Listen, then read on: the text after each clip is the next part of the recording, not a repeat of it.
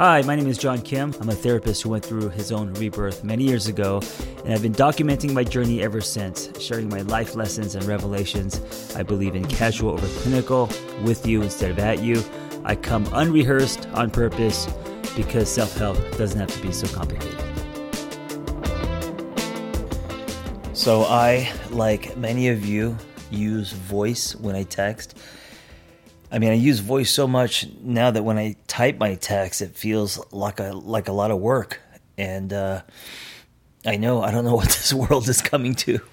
But I sent a text on a group thread to my, I call it the locker room, just my a bunch of dudes on a text. And I texted,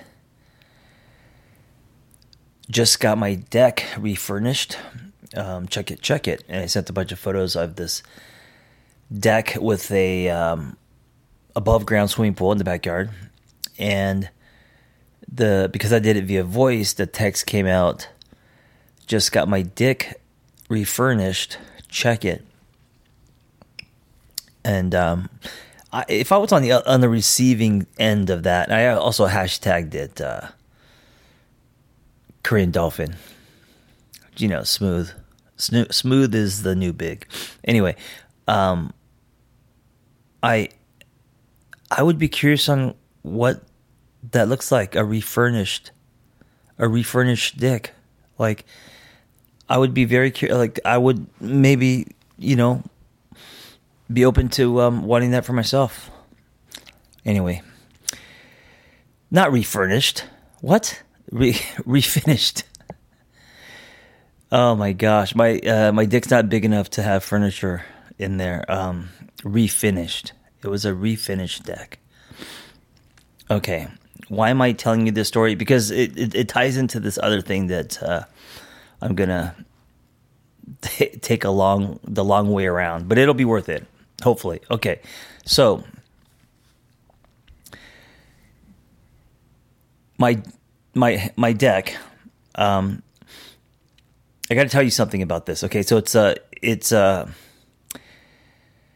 when we bought our house to get a regular sized swimming pool, because of the shape of the backyard, it would require a crane because we don't have entryways for bobcats to dig. So you would have to dig the hole manual labor, and then you would have to rent a crane to drop in the swimming pool, and it's like, it's $100K plus. And so we thought, let's just make a little above ground swimming pool.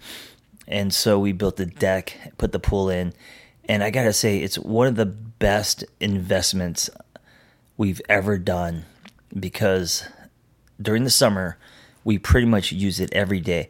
And there's moments when I'm lying on the deck and it's just pure joy, like a breeze on my face. And every time I go out there and we use this little, crappy above ground swimming pool, I just feel so happy that it's money well spent and we're using it. So my point is, that whole setup, the deck, the pool, it brings me a lot of joy. Okay. Now, I also have a motorcycle, and that brings me a lot of joy. The thing about the motorcycle, though, is every time I'm on it, I always want more parts, like it's never ending. So I want suspension, and I want this. If I could just, maybe a turbo in the engine, or maybe a newer model. So although I find joy on my motorcycle, I'm constantly, because I'm a bit of a gearhead, I'm constantly feeling like, if I just had a bigger engine, if it was just a little bit faster. And I've already, done tons of modifications on it. But it's a black hole. You could just spend endless amounts of money on aftermarket parts with motorcycles and cars and all that. So my point is, on the motorcycle, although I feel joy, I feel like it's not complete, right? I feel like it's really hard for me to fully enjoy it because I'm wanting more. Now on the deck, because it's just a deck and a pool, I don't want anything else. Like, what else do I want? Another chair? Like, there's nothing about the deck and the pool that when I'm enjoying it, that I feel like there's something lacking.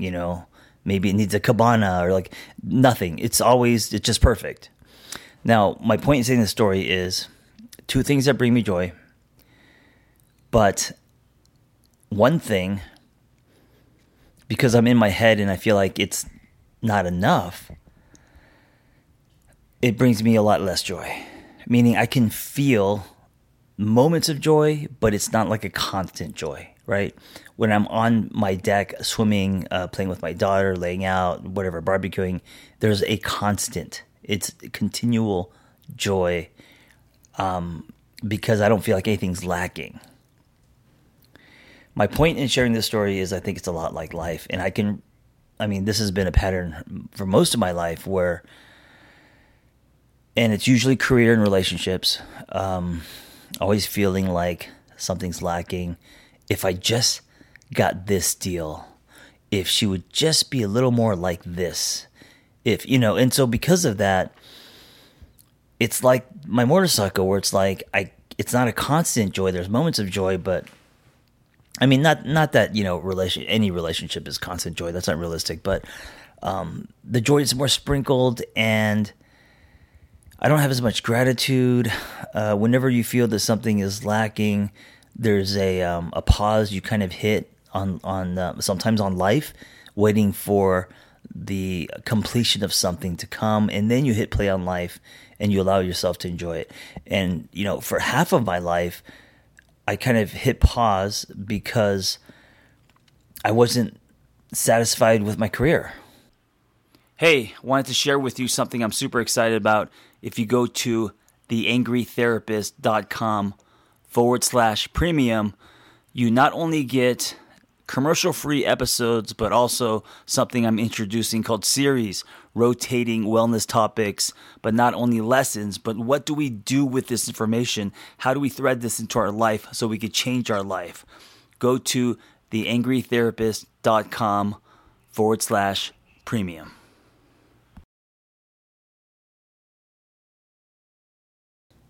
And I still struggle with it. I'm still not satisfied, and I'm a lot further. If I had said to the 35-year-old John Kim who had just gone back to grad school to become a therapist, had no idea what he would do or what was going to be on the other side of that as far as a career, and if I had said, hey, you're gonna write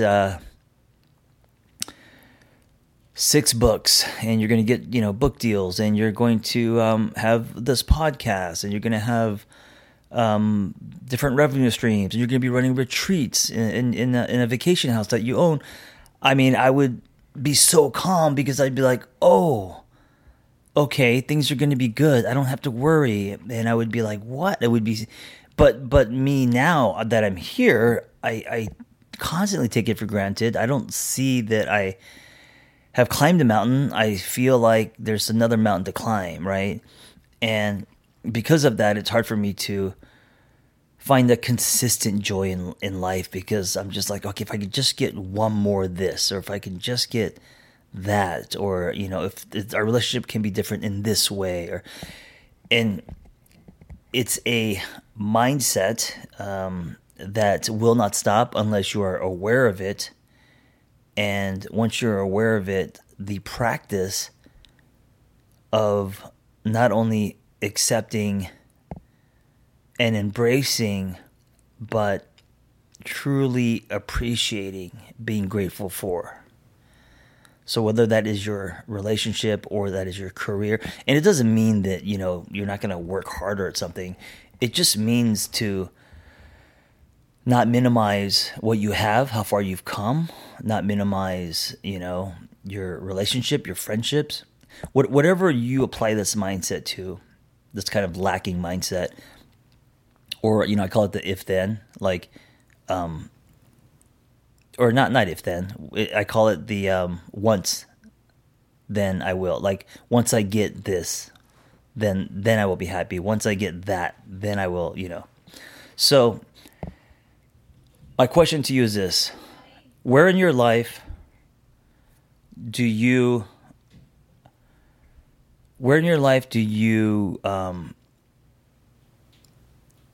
do this. Where in your life do you...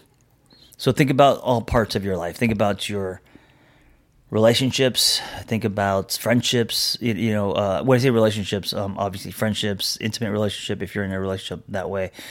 Family life, your career. I mean, work career is a huge piece of the...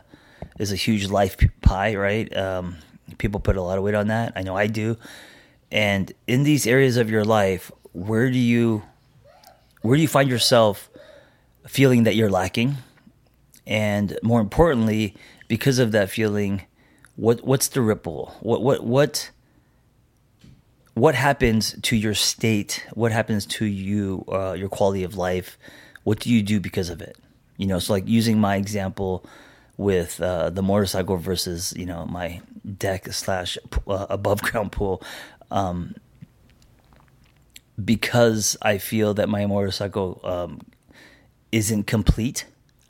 Every time I drive it, I want more or different, or I want. It's hard for me to enjoy because I'm not accepting, embracing. There's like this subtle rejection, right? There's this because I think to get to a place of gratitude, you have to.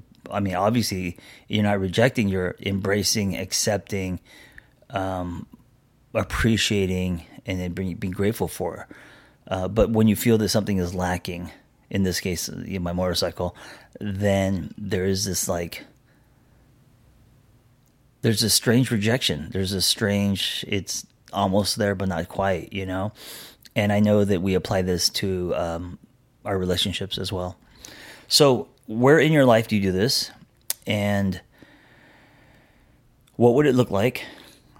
I mean, I guess everything starts with awareness and decision, but what would it look like to practice embracing, accepting, embracing, appreciating? What would it look like to practice not wanting more? What would that look like?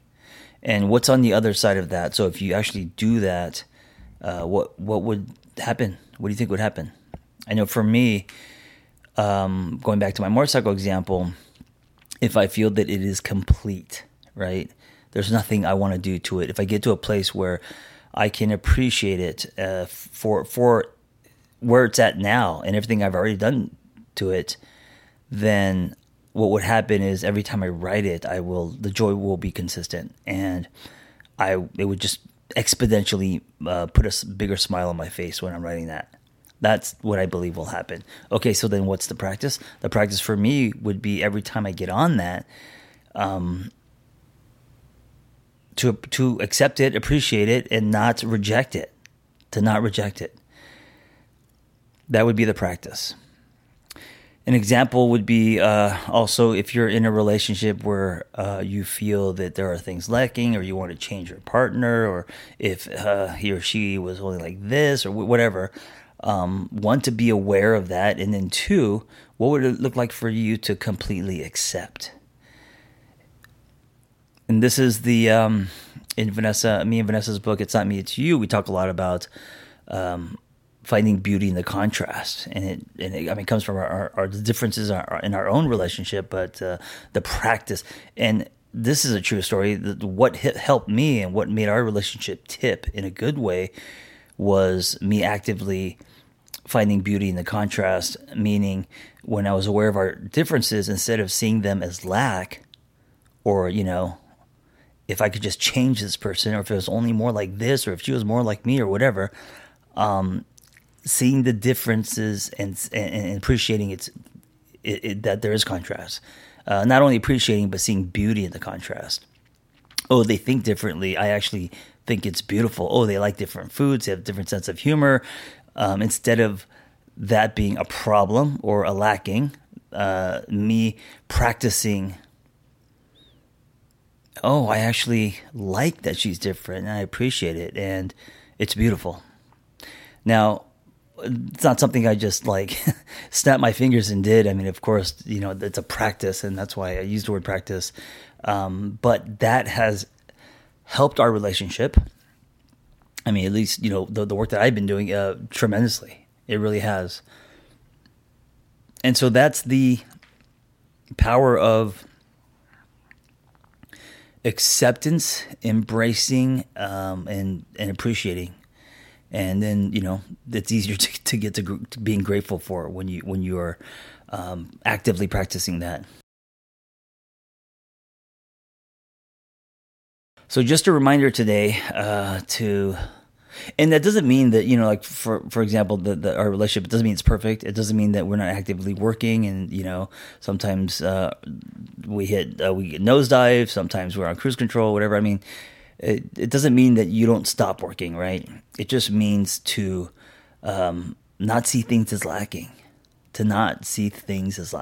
So what is the practice for you with your life? Where in your life, if you weren't to just think too much, but just kind of like scan all areas of your life, where do you have that mindset where you feel like something is incomplete or lacking? Now, if it's, whatever it is, yes, you should try to work on it, of course, right? Especially if it's like career and you're trying to build something. But, I mean, because it doesn't mean to stop working. It doesn't mean to just, sit on the couch now. It means to continue to build, but at the same time, appreciate where you are instead of seeing it as lacking. What does that practice look like? Thank you for listening. Be well.